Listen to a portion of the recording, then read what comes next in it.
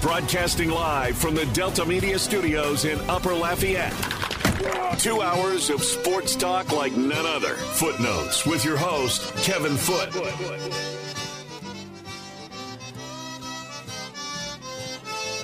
Welcome into Footnotes. Kevin Foote on the game. Southwest Louisiana Sports Station, your home for the LSU Tigers and Houston Astros. Simulcast on Stadium 32.3, 133 on LUS Fiber. The game hotline is 706-0111, 706-0111. Very similar to yesterday at about 9:15 and about 10:15. We'll be having guests, so if you would like to get in, not a lot of time. This first segment of each hour will work, and the last segment of each hour, the first hour will work. So not a lot of time to get in if you would like to. Has anybody noticed that it's been raining a lot lately? I mean, it's just been unbelievable. Seemed like it rains a lot. If anyone has noticed, it's been me. Because my one car accident that's a real accident has it to where the seal that's at the top of my passenger seat door is not intact to my car. So, That's like right now, if I got my car right now, I could see the drips of water coming into my car. Yeah, it's not Windows rolled up and everything. It's just, it's not optimal for sure. It is not, especially with football season starting this week.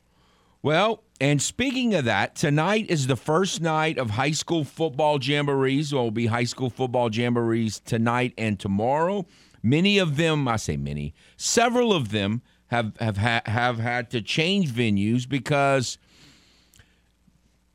jamborees are typically 2 or 3 games, and you don't want 2 or 3 games being played on your field right now, which is probably a mess, and you know your field might not ever recover all season long. So everybody's searching for turf fields to get to. The Acadia Vermilion Parish Jamboree scheduled for tonight in rain is now going to be at Clark Field in Lafayette, and that includes North Vermilion against Eunice and Rain against Erath starting at 6. So some pretty good teams there, and some Erath can really throw the ball. Rain's got a young wide receiver in Wheeler that had a fabulous year last year. And so if you just want to go see some good players and some teams that you might not see, and if you live in the Lafayette area, great opportunity. You can go to Clark Field tonight. Hopefully the rain stops by then. But, it's turf, and so they're doing that. Tomorrow, by the way, the second day of the Acadia Vermilion Parish Jamboree was originally scheduled for Kaplan. That game has been moved to Breaux Bridge, because all the St. Martin Parish, the 3 St. Martin Parish high schools have turf. That will be Crawley versus Abbeville and Kaplan versus Church Point. Tonight's Jamboree, originally scheduled for Delcom. The Sugarcane Jamboree is now going to be at New Iberia, which is also turf. New Iberia Senior High. That's Delcom versus Highland, and Loreauville versus Jeanneret. And then, of course, you have tonight the day 1 of the Kiwanis Jamboree at Cajun Field, which is also turf, and then day 2 tomorrow. So a lot of people fleeing to turf. I tried to find out about St. Landry Parish because they're scheduled to play their jamboree tomorrow night at Donald Gardner, and from what I understand, it's still scheduled for that. So keep an eye on that and see if they decide to change and try to find. I don't know where they'd go. I guess I don't have a real firm, what is the closest turf field to Opelousas? I don't know. Maybe someone could help us out. So if anybody knows about another jamboree that has changed sites, we're just trying to let people know, because in case you're planning on going to one of these games. But again, for if you if your team, I would think a lot of fans in the Lafayette area in this parish are going to probably go to Cajun Field. I get that. But if your team's maybe not playing until tomorrow night, and it might be an opportunity to go over to Clark Field and see some of these other teams, especially if they're on your schedule. Like some of these teams might be on your schedule. it's kind of a unique game. North Vermilion and Eunice were in the same district the last few years, and now they're in different districts and they're playing in a jamboree. So kind of a unique situation. And again, people are just trying to not mess up their fields for the season because it's been doing a lot of rain and it's not good.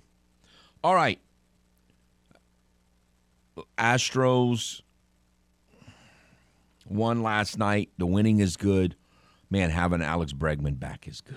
It's just, man, he's been missing for 3 years, and because he's on a hot streak does not mean that the Alex Bregman of 2018 and 2019 is definitely back.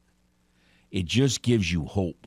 Because for really over 2 years, somewhere between 2 or 3 years, I was starting to lose hope that Alex Bregman even existed anymore.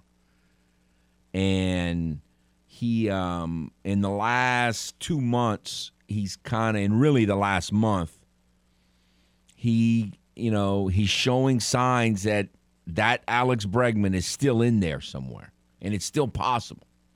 And so that would be tremendous.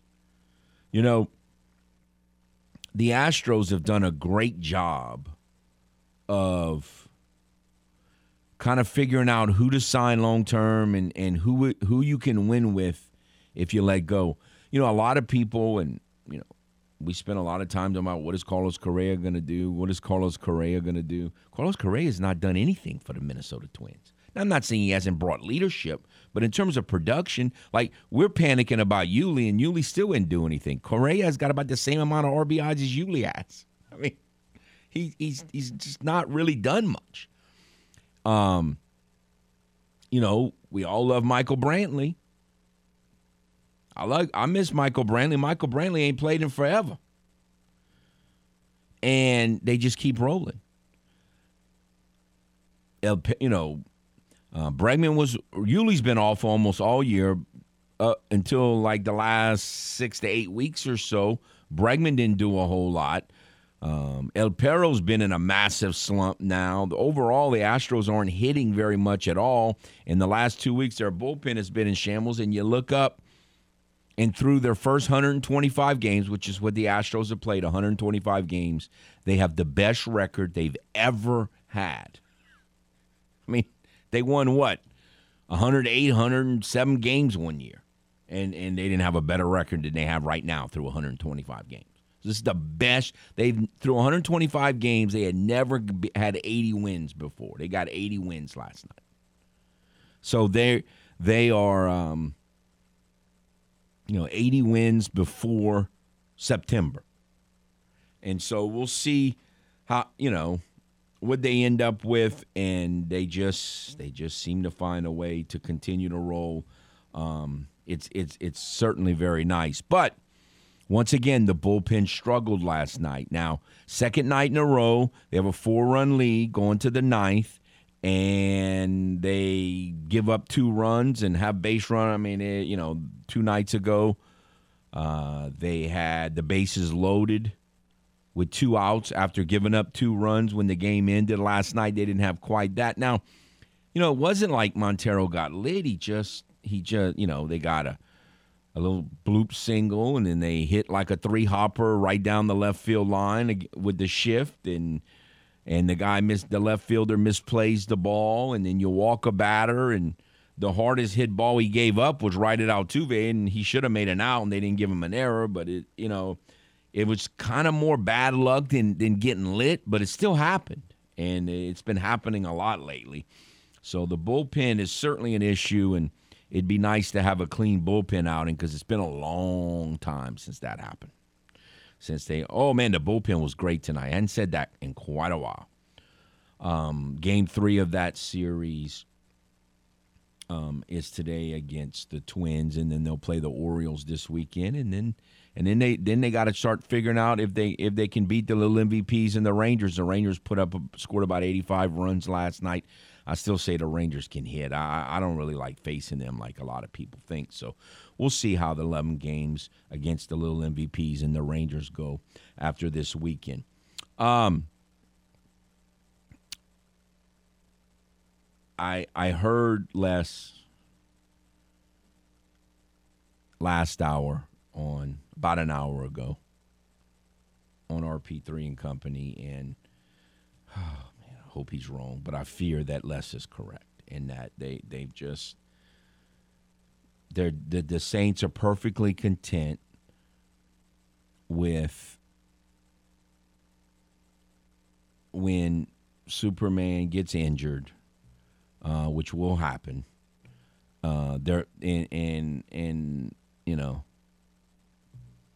That they're going to depend on Dwayne Washington and Tony Jones. I don't understand it, but I'm trying to convince myself that somehow they see something that I don't see. I haven't seen for a long time. I just don't see it. And hopefully everyone stays healthy. But does anybody really believe that's going to happen? Again, I don't think people understand. Running back's a position they're getting hit on almost every play. It's not like playing wide receiver. It's not like playing cornerback. You're not getting hit on every. Like as a running back, the defense's job is to hit you. I mean, that's what they do. You get, like, quarterbacks don't get hit on every play. They protect him. You can't protect a running back. He gets hit constantly. He's either barreling into someone because he's blocking, or he's getting barreled into because they're trying to tackle him. They're killing me with this running back stuff. Just killing me. It just better not rear its ugly head, or it's going to be a very ugly show that morning. I mean, it's going to be very ugly. Ugly like the weather was coming in. Man, the weather was ugly coming in. Ugly. All right, we'll take one call on the hotline. We'll take a break, and then we'll shift gears to high school football, talking to Acadiana High head football coach Matt McCullough. Hello. Hey, bro, I didn't think I'd have to talk you off the ledge this soon, but I guess I might as well. No time better than the present. 2 names I'm going to throw out at you. Myles Gaskin and Darrell Williams. Okay, so Darrell Williams, why is he not working out in Arizona? He is actually, because they're real happy with the cat named Benjamin that they have, and a 6th-round pick named Ingram, ironically, that they have. He's actually been relegated to 4th string. He's basically played 4 snaps all preseason. Wow. They love this Benjamin kid to back up Connor. So he's got $1 million that's guaranteed. So that's I don't know if that's good or bad. That seems to be affordable, but they can save $1 million if somebody trades for him. They can get that off their salary, and I think that's a very affordable price for another team to scoop in and offer a 6th or 7th round pick for him. So Darrell Williams is an option. I actually was intrigued by your Gibson thought yesterday. I just don't know what's up with him. Well, he fumbled 5 or 6 times last year.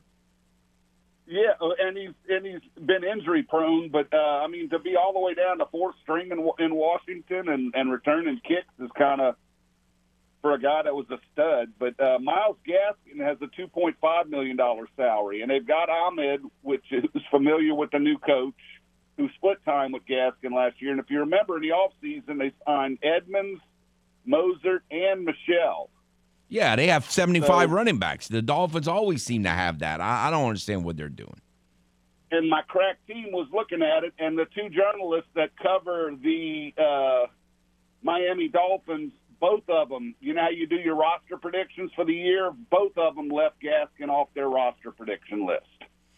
Obviously, I know the name from a fantasy perspective, but I don't know that I know very much about how he plays Gaskin. I mean, I know that he was an option for them for a while because of fantasy, but I don't know much about him. I got to tell you. He can block, he can receive, he can run. He's a potential 3-down back. He's kind of undersized, but he's played all 3 downs when forced to in Miami. And then when Ahmad came on, they used him on first and second downs and let Ahmad do the heavy or the passing game. But when Ahmad was hurt, Gaskin was a 3-down back for those guys. I'm all for it. I love the idea of Gaskin. I think he's a perfect fit in New Orleans. good. I think he's a do-it-all back that's affordable at $2.5 million. I ain't picky, Cat. I just want an NFL veteran running back who's done it for, even if it's just for 3 or 4 games, who's done it before. Well, both those names fit the bill, Kevin. I'm not picky. Just sign me up. So have faith in this. They just are. There's going to be some good running backs come available, but those are the two that my crack team came back to me with saying these are both possibilities, and both of them have been relegated down the depth chart, which means you only keep so many running backs. There's usually a good one that you let go just because you don't have room for them, or if you keep a fullback, a good one gets gone. So sign the man. I'd love to have either one of those guys, but. So that's 4 options you got now between Drake, maybe Gibson, which I think is the least of, but I could literally see Gaskin. And we've got a working relationship with Miami from a trade standpoint. So anyway, it's not perilous yet, ye of little faith. Just let the guys running the team run the team, and I think you'll be surprised when it's all said and done. The other thing, look, O.J. Howard and Mike Gesicki are talking about possibly being let go by their prospective teams. So is Vanette. Vanette's apparently the guy on the outs in New Orleans. There's no way the Dolphins are going to cut Mike Gesicki. He's missed 2 blocks that got the quarterback creamed. He's just basically a receiving tight end, and they're trying to find some guys that can be a real tight end that can block and catch. So if they keep him, he's going to be relegated to a passing, a third down tight end, and they're saying they can't afford to pay him what they're paying him for that role. Well, I doubt that, That's all right. just what those local reporters are saying. I understand. I understand. All right, I got to get to a break. Thanks for the call, Joey. Trying to pick you up on this rainy day, brother. All right, thank you. No, I'm good with Myles Gaskin. Again, I ain't real picky here. We'll take a timeout. We'll be back. Acadiana High head football coach Matt McCullough next on The Game, Southwest Louisiana's sports station. Your home for the LSU Tigers and Houston Astros. Are you fluent in Footlish? Not to worry, we're here to help with the Footlish Dictionary. Medicine season. Medicine season. Now, a season in which a college or professional sports team suffers a disappointing season due to injuries or fluky incidents. Also known as paying the piper. Now, back to the man with his very own language. Kevin Foote and Footnotes on The Game. 103.7 Lafayette and 104.1 Lake Charles. Southwest Louisiana's sports station.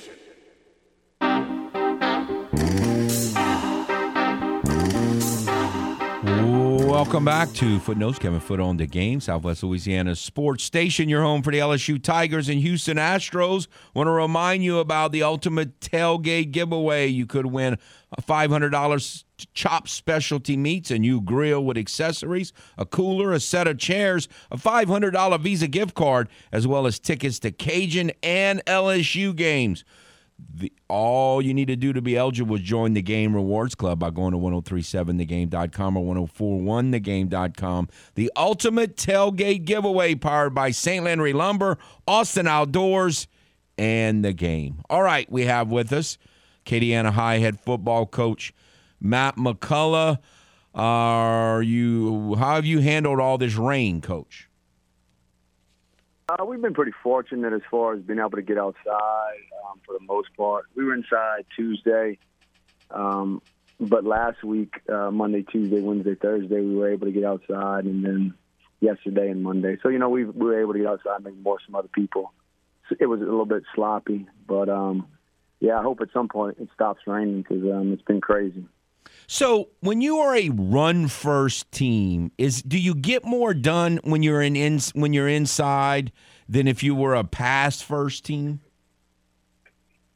No? I mean, it's more scheme work. You'll be able to work on the schemes and different things. But as far as the technique and the different things up front, you can't go full speed. The angles, I guess. But we're working on a passing game in there too. Some of the protection. So, there's some stuff you can get done inside, but, of course, we would rather be outside every day if we can. All right, so from the 7-on-7 season, and now you've done a scrimmage, and you're going to do a jamboree on Friday. Acadiana plays Northside in the third game on Friday, correct?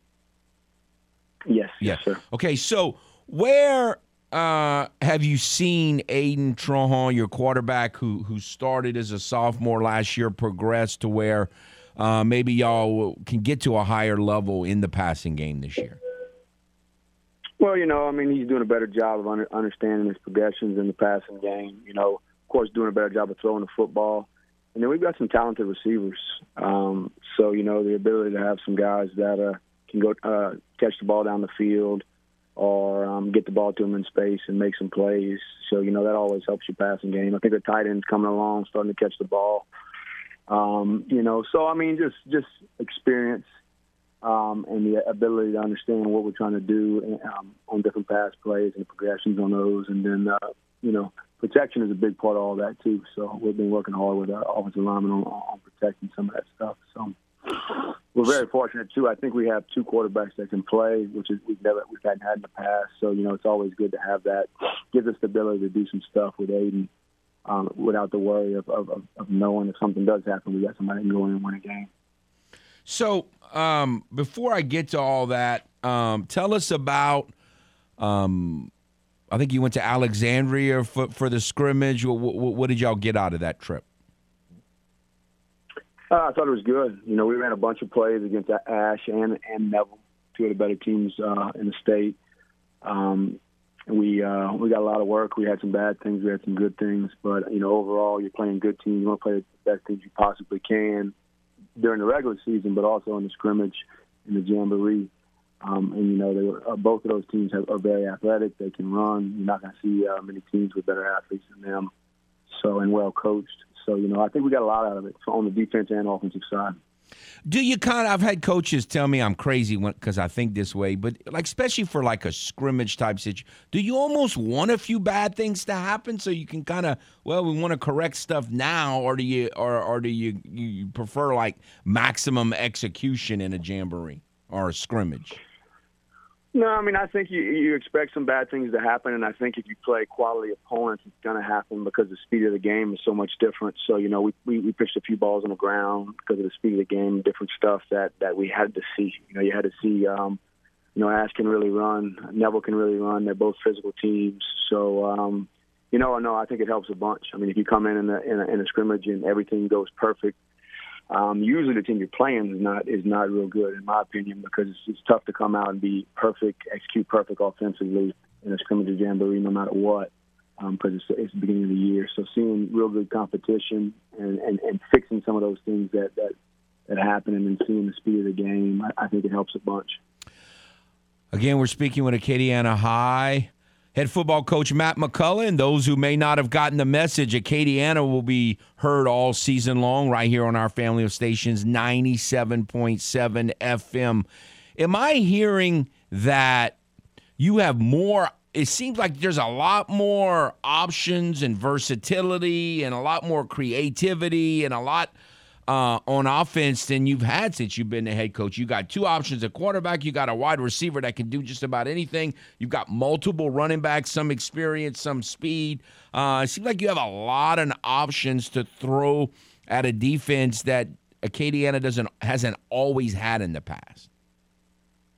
Yeah, I think we got some weapons. I think offensively, maybe different than normal is we've got some receivers. Coach got Russell, but we got a couple other receivers, 2 or 3 other receivers that can go down the field and make some plays. Like you said, we got a couple quarterbacks that are capable of playing. And I think right now we've got a bunch of backs. We've got 3 backs that have been doing really well in Williams, Sippolite, and Monette, and some other young guys that can play. So, we've got some weapons and the ability to do some things. And I like our tight end in the passing game. He's getting better and better. So, we got some weapons. We just got to be able to execute and continue to improve. So we have a chance to get better and better as the season goes. All right. On the defensive side of the ball, y'all have been fabulous the last couple of years, obviously, and still a lot of talent, but more new starters perhaps, or are there more questions on the defense, or have y'all answered a lot of those questions already from in August in the scrimmage?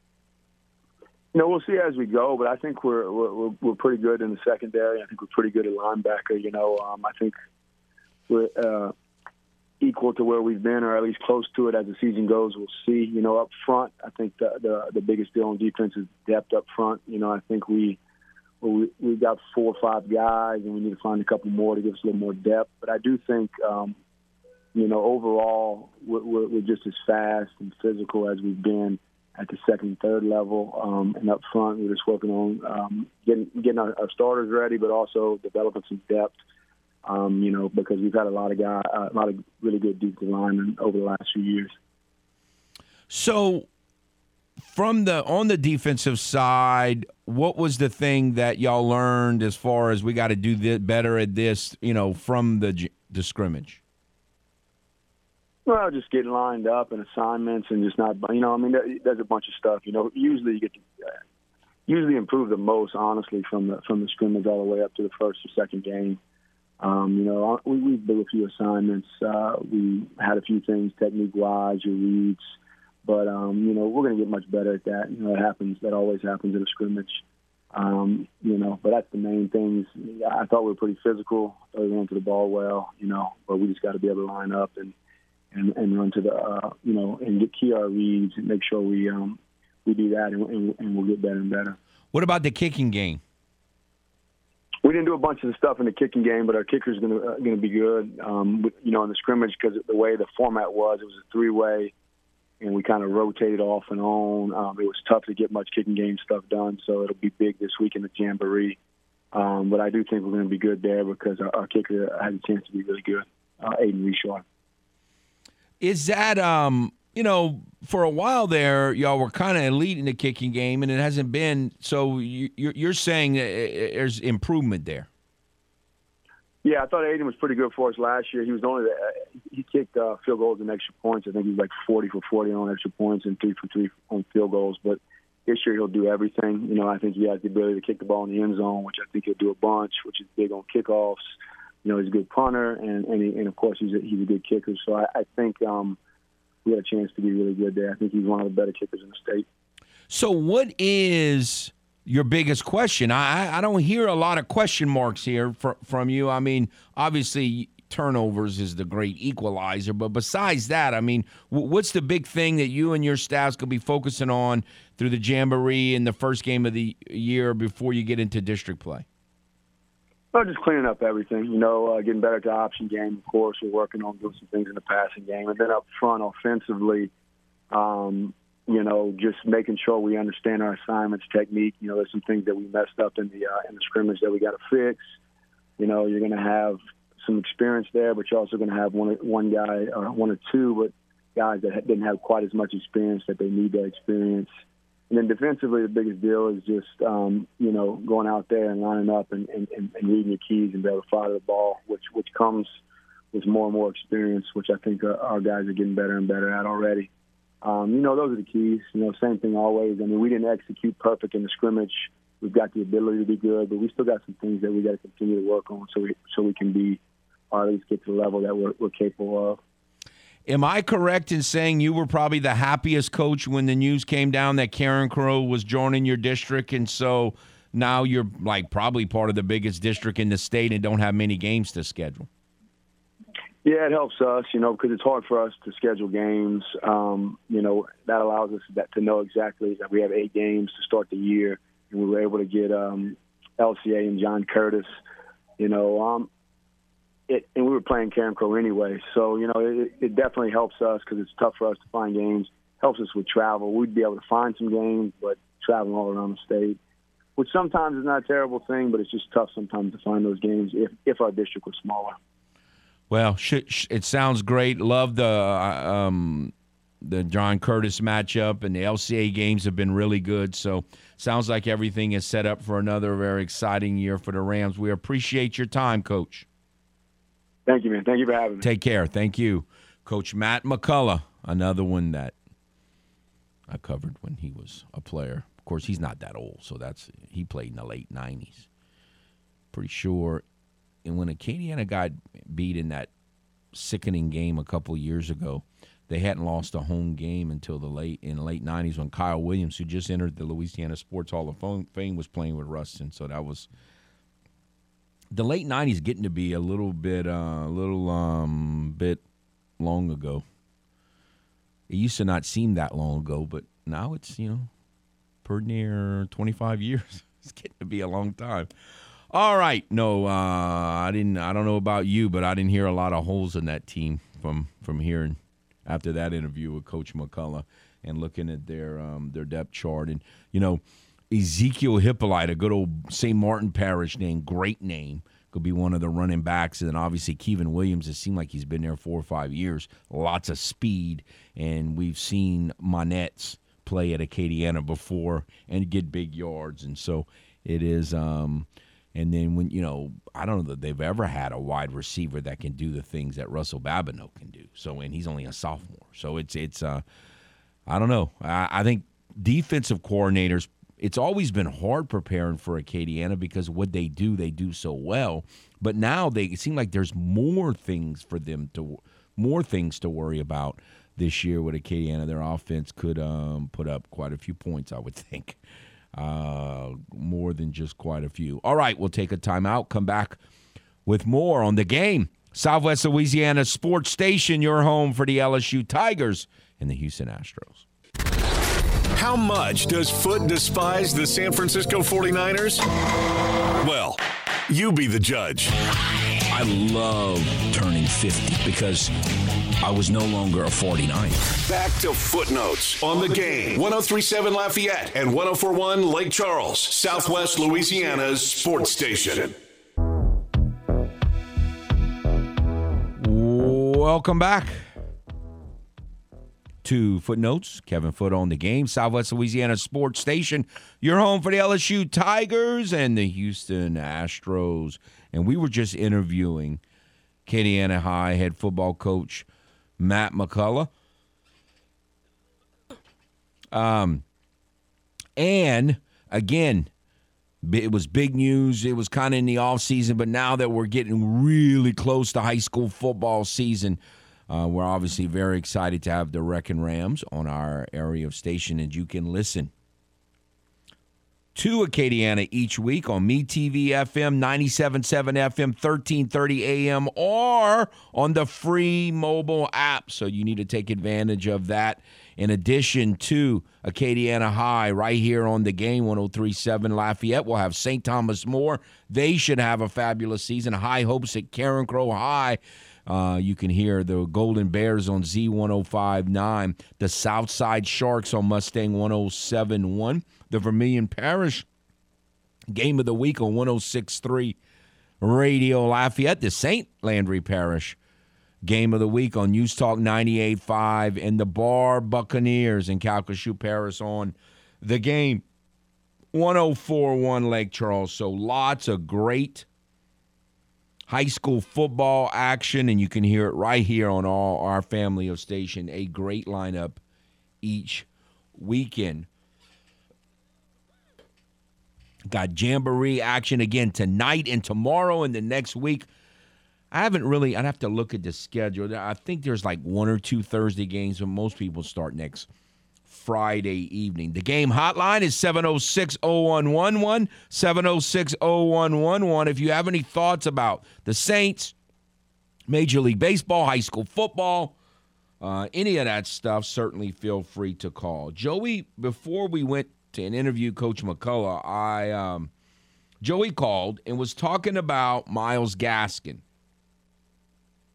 So I kind of perceive that most of you have either never heard of Myles Gaskin, or you're like me, you play fantasy football, so you kind of know about him, but you don't really know a lot about him. Like if he walked into the room, you would have no idea who he is.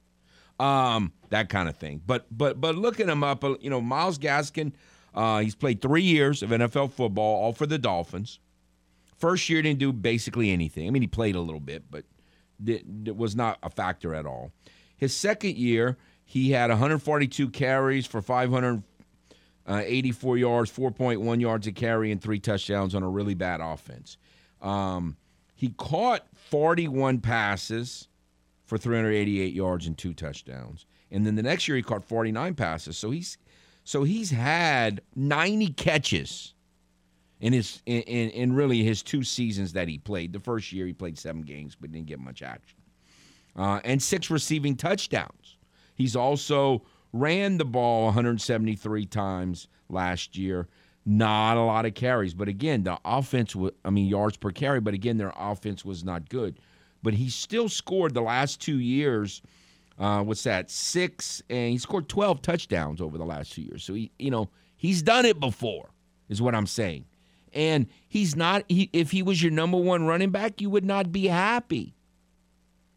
I'm wanting what most people him to be, or someone like him to be, what most people call your 3rd string running back. I call him your backup running back, because to me, the way they run it in the NFL now, it's 1 and 1A and 2. It's not, you don't have one running back that carries the ball 30 times in a game.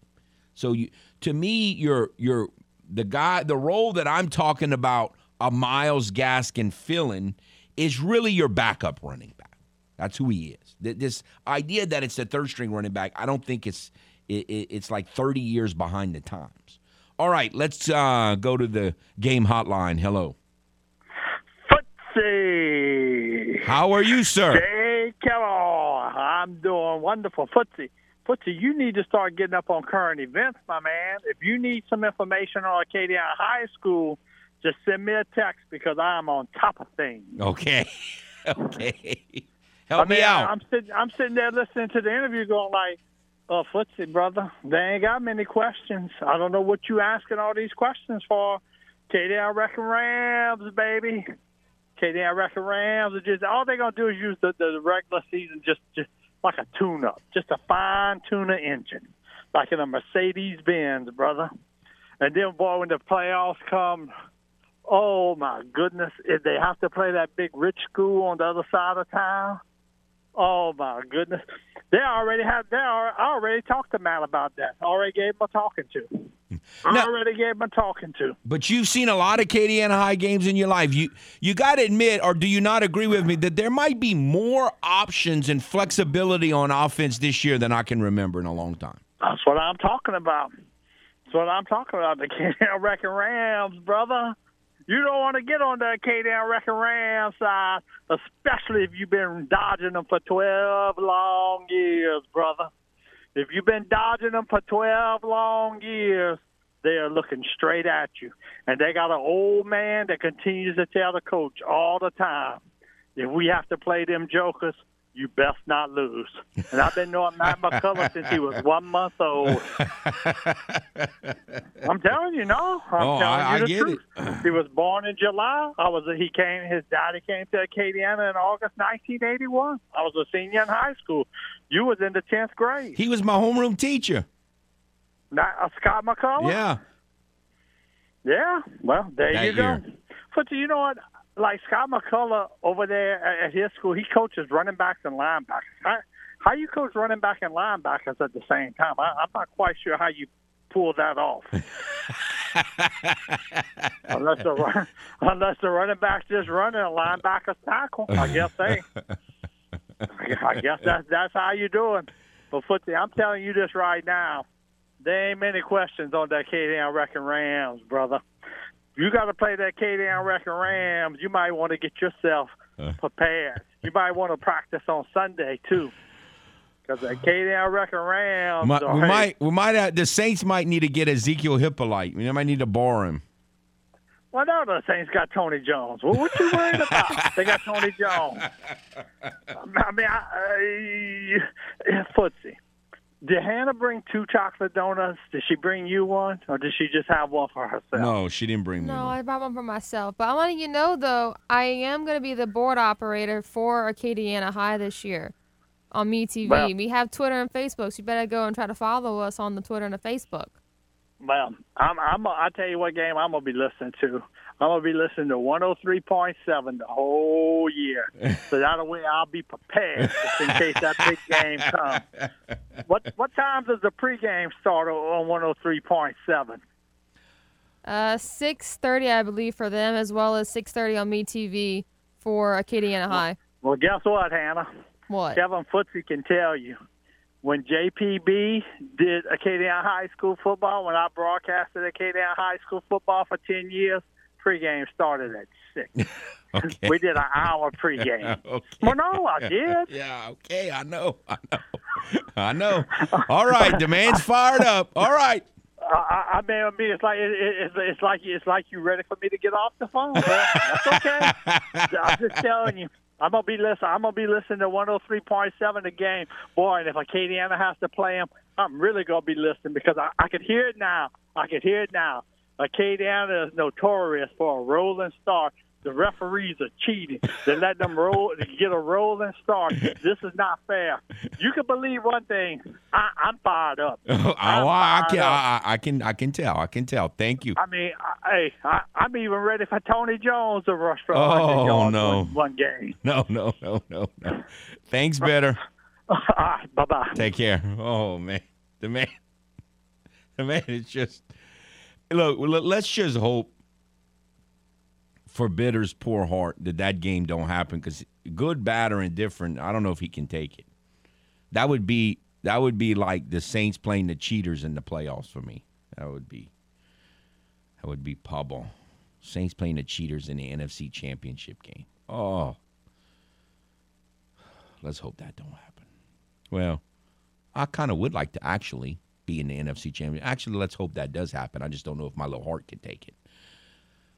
We'll take a timeout, come back, finish out the first hour next on The Game, Southwest Louisiana Sports Station, your home for the LSU Tigers and Houston Astros. Welcome back to Footnotes. Kevin Foote on The Game. Want to remind you about the Orneville Volunteer Fire Department Black Pot Cook-Off on Saturday, September the 10th. The cooking begins at 8 a.m. The eating starts at noon at the Flower Auditorium in Orneville. There'll be great music, including Gerald Grunig and Gentili Zydeco, Dustin Saunier, and Sweet Cecilia. For more information, visit ornevillefire.org. All right, so talked quite a bit of high school football in this segment, and it's fitting because I'm in this hour, and it's fitting because, again, tonight we have high school football in the you have 3 games tonight at Cajun Field, night 1 of the Kiwanis Jamboree.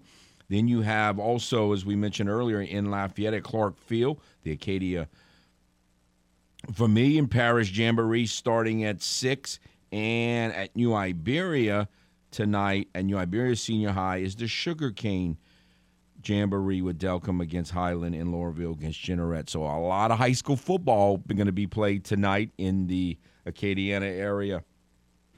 In Lafayette, most of it's in Lafayette, but also in New Iberia. So it's here. I mean, it's, again, it doesn't count, but it's a real game. You can go watch under the lights, as they say, and you get a chance to see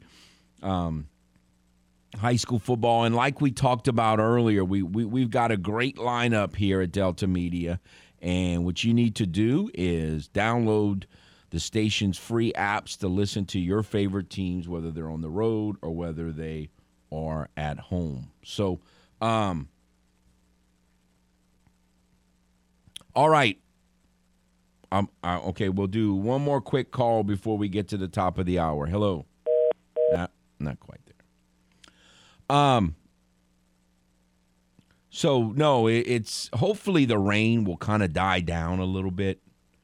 It is, you don't want, it helps with turf. So in addition to saving fields, I think it'll be better for the fans' viewing pleasure that they'll have turf because it'll be a little less slop, probably fewer turnovers, less slipping. You don't want somebody getting hurt slipping. And so, no, that is it's a good thing that they're going to be on turf, and hopefully it's not actually raining during the games.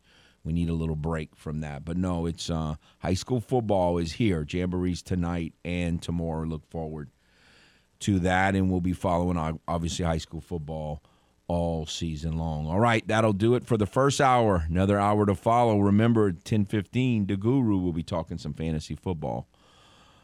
We'll be back. Broadcasting live from the Delta Media Studios in Upper Lafayette. 2 hours of sports talk like none other. Footnotes with your host, Kevin Foote. Welcome back to Footnotes. Kevin Foote on the game. Southwest Louisiana Sports Station, your home for the LSU Tigers and the Houston Astros. You can watch us on the simulcast, Stadium 32.3 and 133 on LUS Fiber. The game hotline is 706-0111. 706-0111. This segment, it's a good time to get in. I'll be talking with the Guru. I was not here last week, and Nick filled in, and they talked, but I haven't actually talked. We haven't done our first show together, the Guru and I, and so looking forward to getting in full-fledged into the fantasy football thing, and we've talked a lot of high school football this hour. Look, we've been talking about what's about to happen and what could happen, and we're actually going to have games tonight, so want to get everyone ready for the start of the high school football season again tonight at Cajun Field. You've got Turlings against Como. You've got Carencro against St. Martinville, an outstanding matchup, jamboree matchup, followed by the third game, Southside and Breaux Bridge. Southside, we talked to Coach Fontenot on Tuesday, and he told us about kind of what's going on with the Sharks, and they've got they put out they went to the flex bone, went from a spread to the flex bone last year, and now they've got a lot, their quarterback back and a lot of weapons back. This year they're switching some things up on defense, so we'll see how that goes. And Breaux Bridge is all gonna be new. I mean, they've got Coach Zach Lockhart is going to be a new head coach, and he's got two former Cajun players, elite kind of Cajun players on offense and defense, and Finroy and an ex-Breaux Bridge player in the secondary going to be coaching them. So really, there's no way of knowing what's going to happen at Breaux Bridge. I know they're very excited. Every time I hear Coach Lockhart speak, he's very excited about what's about to happen there. So we'll kind of get our first view of that. I'm sure a few people went to the scrimmage, but it'll be a lot more people watching this jamboree and see what Coach Lockhart and Coach Finroy and Coach Trevor's Pat and the new coaching staff can do there. So lots of exciting action. And then tomorrow night at Cajun Field, you got Lafayette High and Notre Dame, Cecilia versus St. Thomas More, and Northside versus Acadiana. Again, we just talked to Coach McCullough. So if you have any questions about jamborees, or if you know any jamboree schedule changes that have happened, please feel free to give us a call on the game hotline, 706-0111. If you'd rather talk about Major League Baseball or college or pro, that's always kind of up for grabs as well. All right, let's go to the game hotline. Hello. Morning, Foot. Good morning, sir. First of all, I want to start off by saying always a good show when you got Matt McCullough on the show. Awesome, another awesome interview. Go Rams. Hopefully they can go all the way this season. But also I wanted just to kind of let people know if they're going out to the Jamboree tomorrow night, might want to get out there a little early and get a good parking spot, because also they got a concert in the Cajun Dome also going on, so parking should be fun for that. Someone else brought that. I'm glad you mentioned that. Someone else brought that up. Of course, it's a big parking lot at the Cajun Field, but still, yeah, that's something to keep an eye on. Yes. Right. Now, I want to address something that your best friend Paul said on Crunch Time yesterday. He said that, man, it's been nice breaking the brooms out and sweeping the Mets and sweeping. Now, I got one question for Paul, because I know he's listening. Where was his brooms against the Astros this season and against my my Boston Red Sox because they can't beat them this season. I mean, if they can't beat teams like that, how are they going to win a World Series, you know? Well, you just, I don't really know that it's going to happen, but we'll see. I mean, all you got to do to win the World Series is when we get to the playoffs and win, but they haven't been able to master that just of late. Right. I mean, Aaron Judge, he's not going to get the home run record. He's going to end up getting hurt. It's just a matter of time. He's the plastic man of baseball. But yeah, he the partner losses. I need to make sure he's taking his medicine, man. I might have to start going over there. Yeah, you need to help the man. Be kind to him. I'm very nice to him. Hopefully he comes out second place and you win that fantasy league y'all in. At least I gave him second place, I know this. In week 1, I played Paul in week 1, so hopefully, you know how the old cliche is. You need to be 1-0, 1-0. That's right. Yeah, that's right. But thanks for taking my call, and go Red Sox. All right, take care. Oh, man. Those two are just constantly at one another. It just never ends with those two. Man, you would swear they hate one another. I really think they like one another. They just like to it's the old sports rivalry, what it's all about. I did fail to mention, we talked about it last hour, the St. Landry Parish Jamboree. But as I said last hour,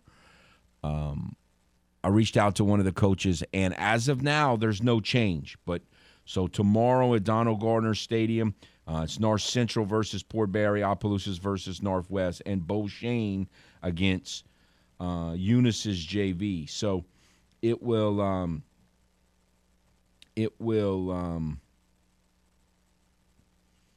we'll see if the weather changes. So that's kind of the one that I was talking about when I say if anybody out there knows of any changes. But I reached out to one of the coaches that's scheduled to play tomorrow night at Donald Gardner in Opelousas. And as of this morning anyway, there was no change. So we'll see how that goes with the weather. Now, that field may not be as bad as some of the fields down here and Rain and Kaplan and Delcom decided, I don't think we want to mess up this field too bad. So we'll see how all that plays out, because it's not just for the aesthetics, or it's not just for you don't want to play in a slop pit tomorrow night or tonight. It's that you want that field to be in good condition, for the regular season and throughout the regular season. So it is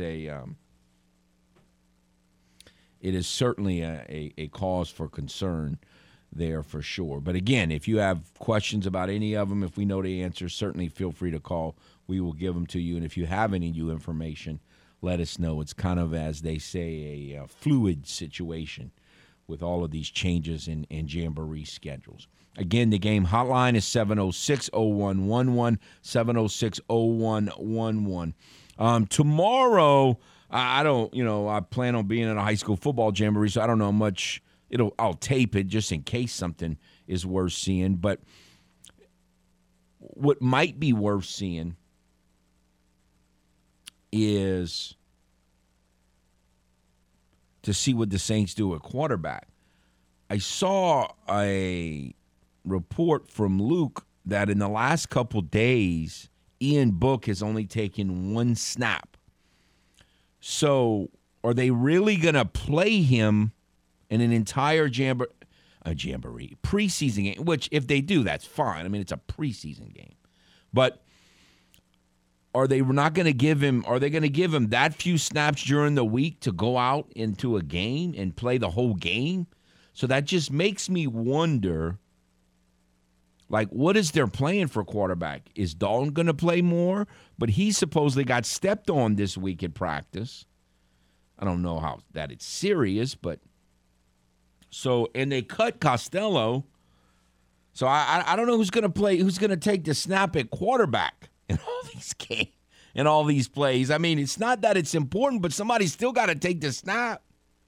And plus, you want to be able to evaluate your receivers to see who you're going to keep on the practice squad and not, et cetera. So I don't know. I don't have a good feel at all for how the Saints are gonna handle that.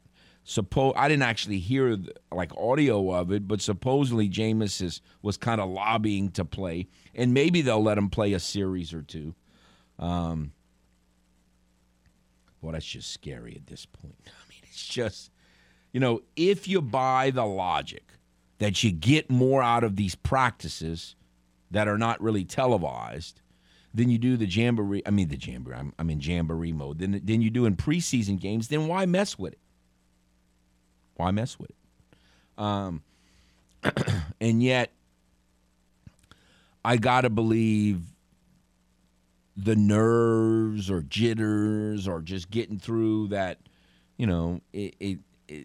That's more of a preseason game than it is an organized scrimmage against another team. So it's a tough call. I mean, I can understand either way that they go.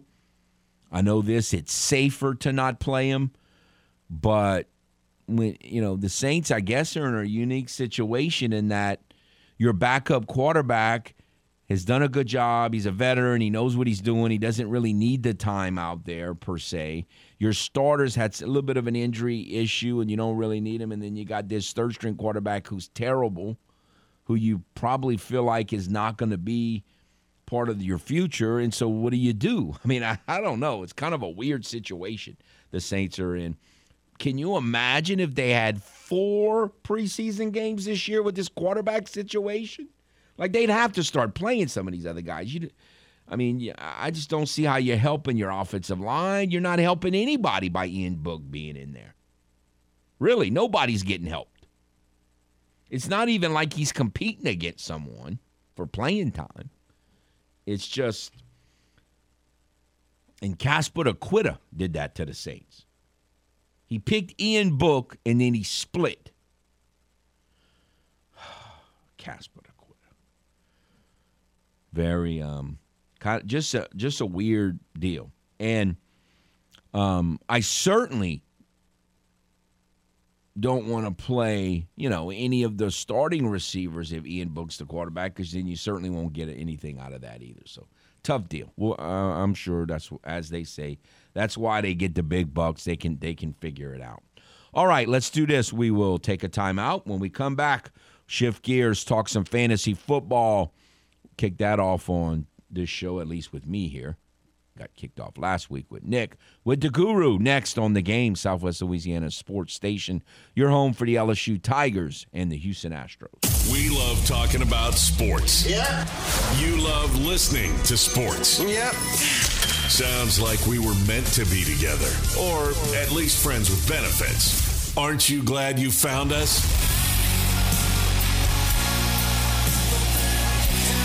Yep. Back to more of The Game. 103.7 Lafayette and 104.1 Lake Charles, Southwest Louisiana's sports station.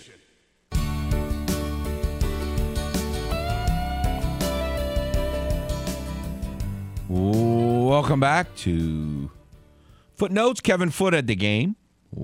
Southwest Louisiana's sports station, your home for the LSU Tigers and the Houston Astros. Want to remind you about The Game Clubhouse on 1037thegame.com or 1041thegame.com. If you don't join, you're not eligible for all kind of great prizes like a $150 gift certificate to Mr. Lester Steakhouse, a $50 gift certificate to Acadiana Bar and Grill, or a $25 gift certificate for Mabel's Kitchen, Astro tickets, all kind of other prizes. You can't win if you don't join. So do so today by going to 1037thegame.com or 1041thegame.com. All right, we have with us the Guru, ready to talk some fantasy football. How are you, sir? Hey, good morning, Kevin. Doing well. Now, you're a St. Louis Cardinal fan. The Cardinals are on fire, so I don't know that you can't afford to be full bore into fantasy football right now because you got to pay a little bit of mind to your Cardinals, I can imagine. Yeah, shoot, we lost last night, so yeah, I've been playing really well as of late, but yeah, can't slack off here down the stretch because yeah, this is home stretch. I mean, yeah, I am full bore. I'll admit I'm full bore with fantasy, but yeah, definitely still got to keep an eye on the baseball. All right, so you and I have been arguing for many, many years about this whole idea about running backs versus quarterbacks, and even receivers are into it now. So let me just ask you, for those people who are out there who maybe hasn't had their fantasy drafts, or you've had one and you still got more to go, besides Taylor, who obviously, most people have after the big year he had last year, almost all the other running backs have recent history issues, some really dramatic like McCaffrey, others not quite as dramatic. Of all the other running backs that anybody's taken in the first round, which one would you say is the safest when you judge their injury history and the risk there with their potential to do really well this season? Yeah, outside of Jonathan Taylor, I'd have to go with Najee Harris for that. To me, he checked all those boxes as someone he's young. He's only been in the league 1 year, so he's hadn't had a lot of mileage, as they say, as a runner. So I feel like he'll be able to stay healthy. The only real concern with him is the offensive line, but their offensive line should be a little better this year. Last year was just dreadful in Pittsburgh. So I'm thinking that this year Najee Harris might not see quite as many of the dump-offs with Big Ben no longer there, but I think he'll actually improve as a runner and should be able to stay healthy. So a lot of times if I'm at pick 2, I consider just taking Najee. A lot of people say that's nuts because he doesn't have quite the upside of Christian McCaffrey, but I feel like his upside isn't too far behind him. To me, he's a lot safer. So how much do you judge, though, not saying he's not a good pick, because he is. I was hoping I'd get like 8, 9, or 10 in my draft and maybe get him. But how much do you play into the fact that you don't really know right now who the quarterback's going to be? We're hearing great stuff about George Pickens, but he's still a rookie receiver. And as you said, there's been some, a lot of negativity around the offensive line for the Steelers. So how much does that play into all that? Right, yeah, that's why he's not like a surefire number 2 pick. I mean, shoot, I passed on him in our league on Sunday in favor of Derrick Henry, mainly because it's a standard format where we don't get points per reception. But, I mean, it's definitely somewhat of a concern. The offense in Pittsburgh there's a lot of question marks there. So I hate having pick 2 where what you had. That's awful. That was not a good spot because after Taylor to whoever's there's no clear number 2. I mean, some people say McCaffrey, some people say Najee, some people say Henry, some people say Eckler. I mean, it's just there's no real number 2 this year. For the last couple years, obviously Cooper Kupp had this fabulous year, but nobody thought Cooper Kupp was bad, but no one really expected him. And while I am on him, is it possible? How possible is that he's going to get just totally overdrafted this year, or do you think it's possible he could come up with another year close to last year? Yeah, some people, I think if you can get him in the later part of the first round, that's good value. Some people I see, take him since there's no clear number 2. I've seen him go around that range, sometimes like 2 or 3 overall. To me, that's too high. I don't see him repeating last season of leading the league in receptions, yards, and touchdowns. But I do think he could come up with a year somewhat similar to that. I think a lot of it has to do with Matthew Stafford's arm going to be back right, which is looking like it's trending in that direction. So assuming Stafford's healthy, I think Kupp will come pretty close to last year, and as a result, he's worth a first-round pick. But where I was going, in the last 3 years or so, is there anybody that has given more value to players who draft him than Travis Kelce?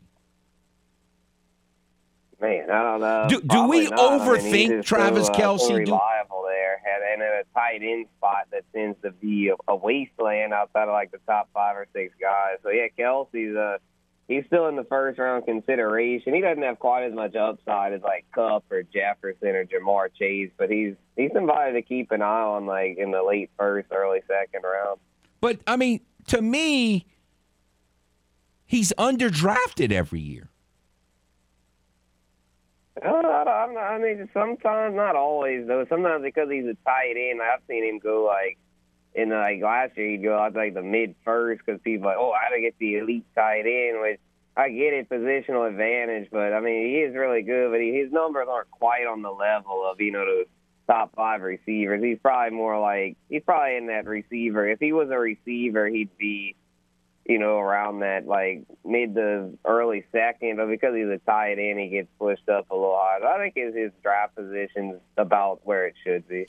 All right, so another, we're speaking again with the Guru Fantasy Football. Another issue that I want to discuss and get your opinion on. There are a lot of good receivers, not all necessarily number 1 receivers, but receivers that you would pick in the first 5 or 6 rounds theoretically that are on new teams. So of these receivers that I'm going to mention, and you might want to add 1 or 2, which one do you feel the worst about and which one don't you feel well about? Obviously, you got Devontae Adams, most people call the best receiver in football, and he's switching quarterbacks, he's switching teams, and he's switching conferences. Then you've got Juju Smith-Schuster, who's been up and down in recent years. He's going from to one of the better quarterbacks in the league. You've got Allen Robinson, who I got tired of hearing about how good he was with an awful Bears offense. Well, now he's going out west, theoretically, to a much better offense. Then you got guys further down like a DJ Shark, who a couple years ago was good, had a good year last year. He's going to the Lions. You got Robert Woods going to the Titans, and when he used to be with better offenses. So who do you like and not like out of all these really good wide receivers who are going to new teams?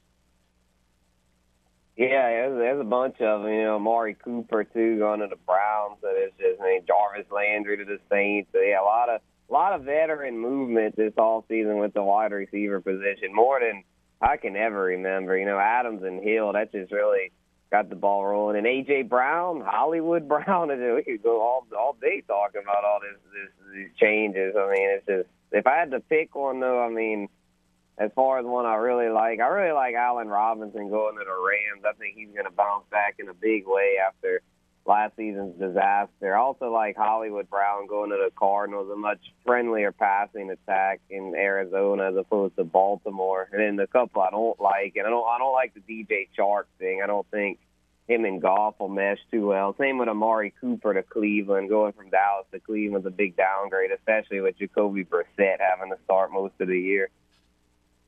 But somebody's got to catch passes, though. Like, you look at the Browns' wide receiving core, it doesn't look very good at all, and yet this isn't like middle school football. They're going to complete some passes. Like, somebody's got to catch these passes. Who's going to catch them?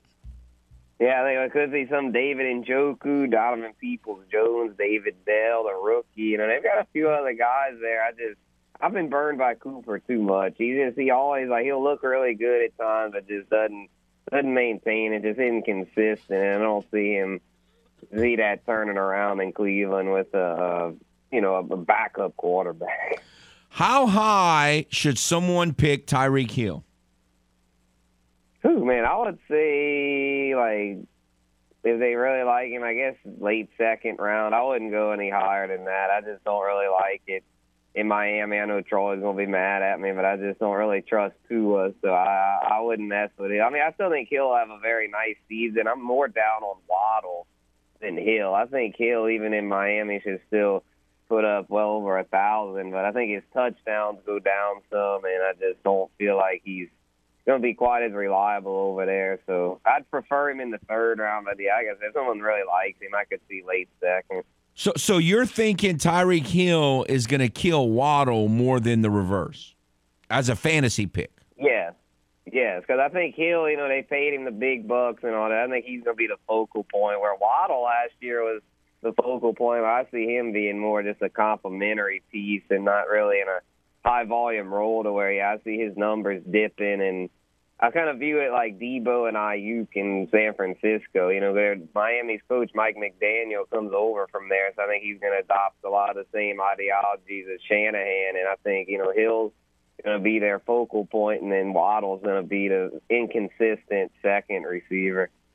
Again, we're speaking with the Guru. Speaking of Deebo Samuel, he was nowhere near a top 5 fantasy pick going into last year, and he is on a lot of boards right now. And he's going to be, he went through this offseason with a contract dispute. There was some talk that he didn't want to really get as many carries. So if he doesn't get as many carries and he has he's not a rookie, but essentially a rookie quarterback throwing to him, is he going to be overdrafted, not because he's not a good player, but because of the circumstances that he's in? Yeah, he might be slightly overdrafted because it's going to be tough for him to repeat last season. I do think, though, that the carries thing is, I'm not worried about that because I feel like he's going to, if they need him to run, he'll run because of his new contract. They have incentive bonuses for if he gets carries. So, if anything, he might want some carries to get those, a little extra money. So, I think that won't be an issue at all. But, yeah, the quarterback thing could be an issue because he did really well last year with Jimmy G, and now it's going to be Trey Lance. So, it could be a bit of a transition there. And they say Lance really likes Ayuk, so it could be a little more of Ayuk. And, I still think Deebo is going to see enough volume to be a top 10 receiver, but as far as the top 5 like last year, yeah, it's going to be tough for him to repeat that. How about one more on this, and then we'll take a timeout and come back. But how much of a upside do you think Robert Woods has with the Titans, considering they had all these receivers last year? They don't have, there's not much at receiver anymore, and their first round pick, was he even picked in our draft? I don't even think he was picked. They draft a receiver in the first round, and all you've heard about Burks is negative stuff. So what do you see as the ceiling for Woods? Right, yeah, Trey Burks is really not panned out so far. He's had I'll just be blunt, a disastrous offseason and training camp. He's had a lot of conditioning issues, hadn't been running with the ones. He's been running lots of them with the threes, just way off. So, yeah, Woods, at least, I think Woods will be a first half darling. I think in the first half, he'll do really well because, with A.J. Brown and Julio going, there'll be a lot of vacated targets. Just the issue is with Tennessee, they're just not a very pass-happy offense, especially Derrick Henry back. So we all know they're going to lean on the run, so it kind of caps Woods' upside. But in PPR leagues, I really like him for early on. I think he'll have a nice first half. But I think Burks will turn it around at some point, and by the second half, I think Woods will kind of tail off. But not a bad pick in the middle rounds. Lots of you can get him at a good value. All right, we are again talking fantasy football with the Guru. We'll take a timeout, come back with more, shift to some different positions and different issues with the Guru next on The Game, Southwest Louisiana Sports Station, your home for the LSU Tigers and Houston Astros. A recent survey said that Game listeners prefer our station than filing their taxes. Take that, taxes.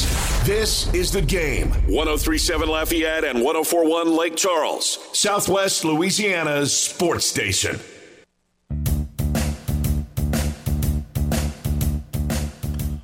Welcome back to Footnotes. Kevin Foote on The Game. Southwest Louisiana Sports Station, your home for the LSU Tigers and the Houston Astros. We're talking fantasy football with the Guru. I said we were done with wide receivers, but I lied. There's a couple other receivers that I want to throw by you.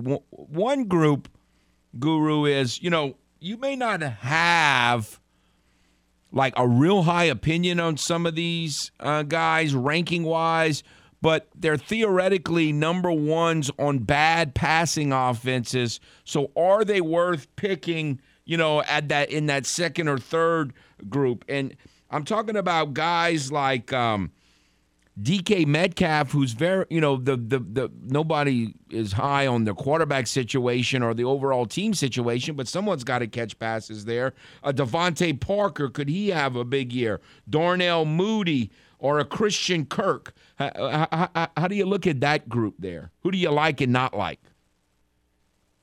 Yeah, I actually kind of like Mooney because I feel like you said, somebody's got to catch passes there in Chicago, and I think he'll definitely be that guy. The rest of their receiving core is a dumpster fire, so I'm like Mooney, and also like Kirk in Jacksonville working with Trevor Lawrence. You know, he's somebody that a lot of people laughed at Jacksonville for paying him a big contract this offseason. But he's a quality receiver, showing a good rapport with Lawrence so far. I think he'll have a nice season. DK Metcalf, though, I'm very concerned about. I don't like him at all this year. Go into what's a terrible offense in Seattle. Still has Tyler Lockett there, so it's not like he's the only one that's going to be targeted. And I feel like those two are just going to kind of hurt each other, being that the offense is not really good enough, I don't feel like, to support 2,000-yard receivers. And then Parker's, and I don't really like his situation either in New England because they've also got Jacoby Myers, Kendrick Bourne, and just a lot of mouths to feed over there, Hunter Henry. So, yeah, I would say I'd fade Metcalf and Parker and target Mooney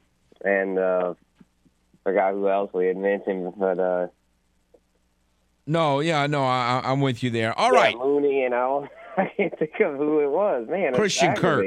No, that's okay. Getting to running back. If I told you, or if you went into a draft and you're convinced, and a lot of people are, I'm not, I've been through much the last 3 years to be convinced of anything. But if I told you going into a draft that Z28, 41 Alvin Kamara was not going to get suspended, where would you pick him? Oh, man, I would say probably back into the first round. So because I still think there's a slim chance he gets suspended, I probably won't touch him till the early second round. But I feel like at this point, the suspension's looking less and less likely to where I would. But again, Guru, if I told you 0 chance of suspension. Okay. Oh, well, then, yeah, a first-round pick. But how high? It's still not, super high. I mean, I still have some questions about now how much Jameis is going to check it down and stuff. And, I'd probably say about 10th pick, somewhere in there, 8 to 10. All right, so it's kind of fascinating because you have McCaffrey, who hadn't played in 3 years. You have Saquon, who hadn't played in 3 years. And you have Ezekiel Elliott, who used to be premier, who's now most people look at as a donkey. So, which one of those guys, are you ready to trust those guys or no? Zeke, no, I'm not willing to trust Ezekiel Elliott. McCaffrey, I feel like if you can get him in the middle of the first, you got to do it. He fell in our draft Sunday to the 5th overall. To me, at that point, you got to take a chance. Anything with Derrick Henry, Dalvin Cook, those guys. Those elite talents fall a little bit. You gotta take the chance on them because there's just so much upside to be had with them. Who else did you mention? I know you said McCaffrey, Barkley, Saquon Barkley. Oh yeah, Saquon. Yeah, Saquon's really interesting. I think he's a pretty good value in the second round because I see him bouncing back, and if he bounces back all the way, you're getting a first round running back in the second round. It's just tough to trust though because the offense very much a work in progress with the Giants, but if he can reach his ceiling, he could end up the best value out of any of those because all those other ones are first round picks. Where with Saquon, yeah, like I said, if he hits, you get first round value out of a second rounder. So I'd be willing to take the chance on Saquon. A lot of times I can't get him though because he goes late first, early second, and a lot of times I don't like swinging that high for him. If he falls into the mid to late second, I'll take him all day. All right, we're speaking with the Guru Fantasy Football. It is that time of the year. I am a big fan of Javonte Williams, but Melvin Gordon is still a big part of their offense. How much does Melvin Gordon kind of diminish, I think, what could be a huge ceiling for Williams? Not too much because Gordon himself already said that it's Javonte's backfield. So he's pretty much conceded that he's not going to be the main guy, and then Javonte is such an elite talent to where I'm thinking he'll be able to see most of the carries over there. It is a 2-back system though. Nathaniel Hackett comes over from Green Bay. They ran a 2-back system there. I'm thinking they'll he'll do the same in Denver. Javonte's not going to be a true workhorse like Henry or Najee or McCaffrey, but I definitely think he'll see enough work to be in a nice second running back for fantasy, and could be a number one if something would happen to Gordon, or if he just does so well to where they can't keep him off the field. What chances do you give that Cam Akers could become a huge steal by the end of the season?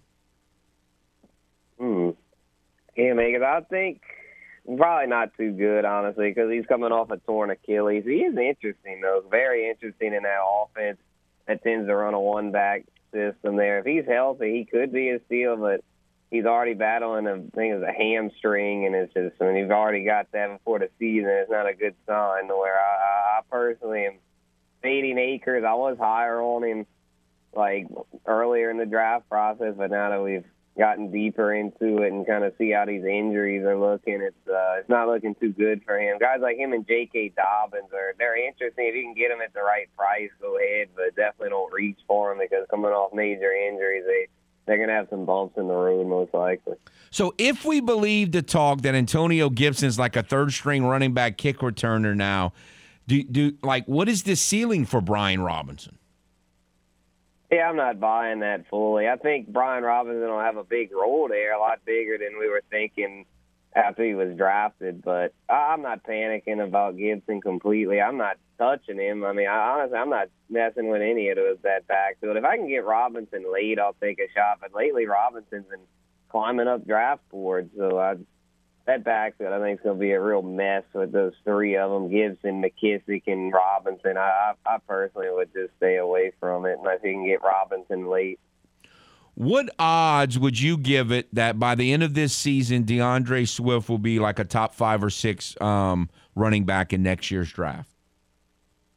Pretty good, I'd say. Yeah, he's someone I like a lot in dynasty leagues because I think he's got a lot of untapped potential there, and there's a good offensive line in Detroit. So, yeah, I'm thinking Swift has an even better year than last year. You know, he's had some injury concerns. It seems like a story with every running back. But if he can stay on the field, yeah, I could definitely see him being a top 5 running back. One of the nightmare teams in running backs over the years has been the New England Patriots. But something tells me that this is the year to trust a Patriot running back. Am I fooling myself? I think you might be on to something there because I'm feeling Ramondre Stevenson as a nice mid to late round pick because I'm thinking he's going to mainly be him and Damian Harris. There's not a whole lot else there now that James White retired. So they're saying Stevenson's looking good as a receiver out of the backfield. So I'm thinking that he could have a really nice year. And if Harris kind of would fall, there's a chance every now and then Belichick will go at one back. He mainly runs committees, as we all know. It's frustrating trying to pick a Patriots running back. But there are a few years, I like LeGarrette Blount did well over there and was a top 10 running back. So I'm thinking if Stevenson continues to improve, he can end up a real value over there. So overall, from all the draft, how many drafts have you done so far? Oh, Lord, probably like 10. Okay, so all the drafts you've done, has there been a theme that's a little different? Because it sure seems to me, and I don't study this a fraction of how much you do, but it sure seems to me there are a lot more wide receivers. I think like the 30th best wide receiver, just to throw out a number, seems better than it's been in it seems like the wide receiving core is deeper and some of the other positions aren't. What have you kind of noticed as you've gone through these drafts so far?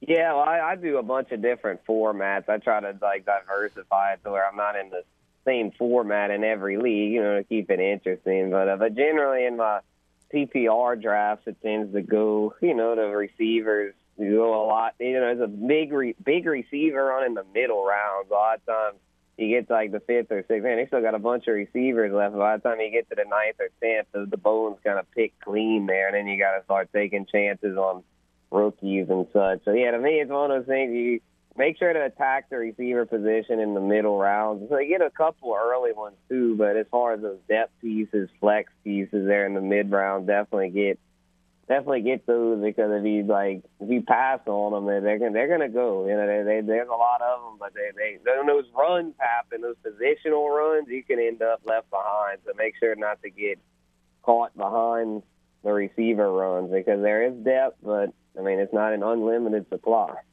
So is KJ Osborne the biggest sleeper in that scenario, or which receiver is? Oh, yeah, if you miss out on the run, yeah, because Osborne you can get basically for free. You know, yeah, KJ Osborne, KJ Hamler, even in Denver with Tim Patrick going, you know, it could be a sleeper, you know. So there's a lot of sleepers to be had still. So, a lot of times Olave will fall. I like him a lot as a sleeper. Jarvis Landry, or especially with Michael Thomas having another injury. Hopefully it's nothing serious, but I feel like Olave and Landry are good values there. Late as well as those Green Bay rookies, Romeo Doubs and Christian Watson. I feel like Doubs is on the target for now because he's hitting the reps, but later on, keep an eye on Watson. All right. Well, it's going to be a very fascinating fantasy year, I think. Appreciate your time, Guru. Take care. Yep, me too, Kevin. All right. No, I don't know. When I was doing the draft, I just think there were receivers like crazy. And, you know, the draft we had this past Saturday, we had 10 players. We draft 6 receivers. That's 60 receivers. And there were, after 60 receivers were picked, there were still receivers like, man, I'd love to have that guy on my team as my 5th receiver. I mean, I just think it's deeper than I can remember in recent years, the receiver crop this year. But we'll see how it all plays out. All right, that'll do it. We'll come back after this timeout, finish out today's show on this rainy Thursday. Of course, I guess we can say that just about any day lately. We'll be back on The Game, Southwest Louisiana Sports Station, your home for the LSU Tigers and the Houston Astros. Are you fluent in Footlish? Not to worry, we're here to help with the Footlish Dictionary. Casper the Quitter. Casper the Quitter. Now, the former New Orleans Saints longtime head coach who quit on the team after a tough season. Also known as Sean Payton. Now back to the man with his very own language. Kevin Foote and Footnotes on The Game. 103.7 Lafayette and 104.1 Lake Charles, Southwest Louisiana's sports station.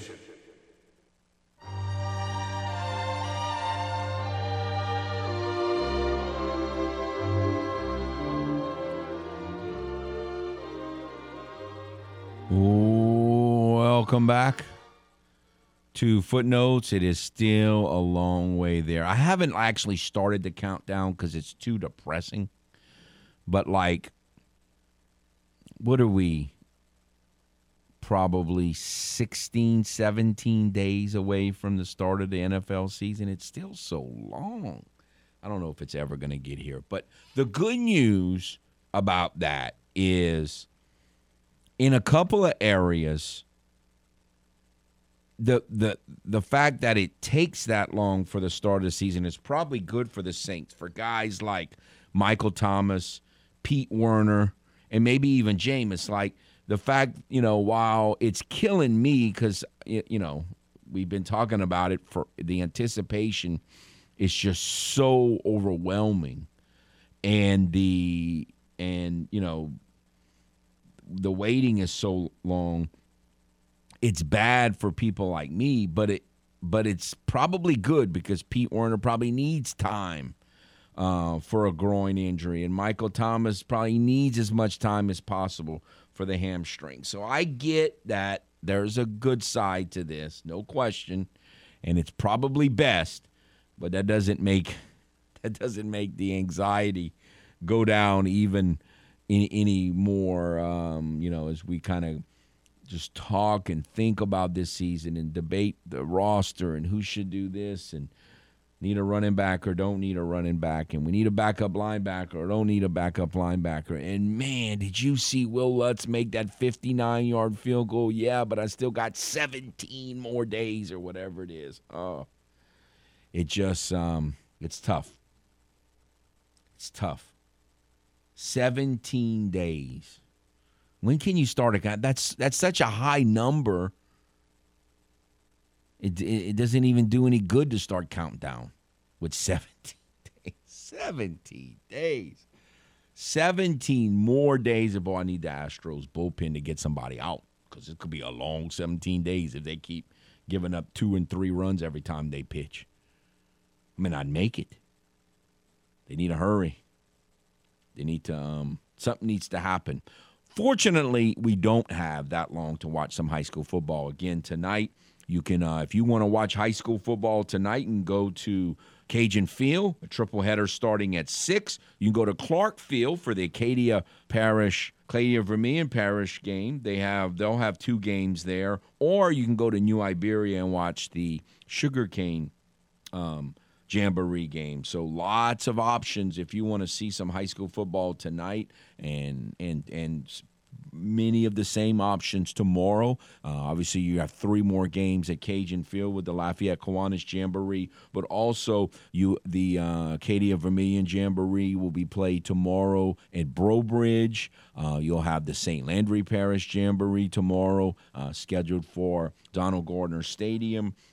And also in St. Landry Parish, the Westminster Jamboree is tomorrow. They have a triple header, and that includes such teams as Vermilion Catholic and Westminster, both Westminsters, obviously, and Ascension Episcopal. So lots of high school football over the next 2 days. If you want a chance to go out and see some live football, it is there. And then next week we'll have regular season, so that those numbers aren't quite as long. Appreciate Coach McCullough coming on and the Guru coming on and the phone calls.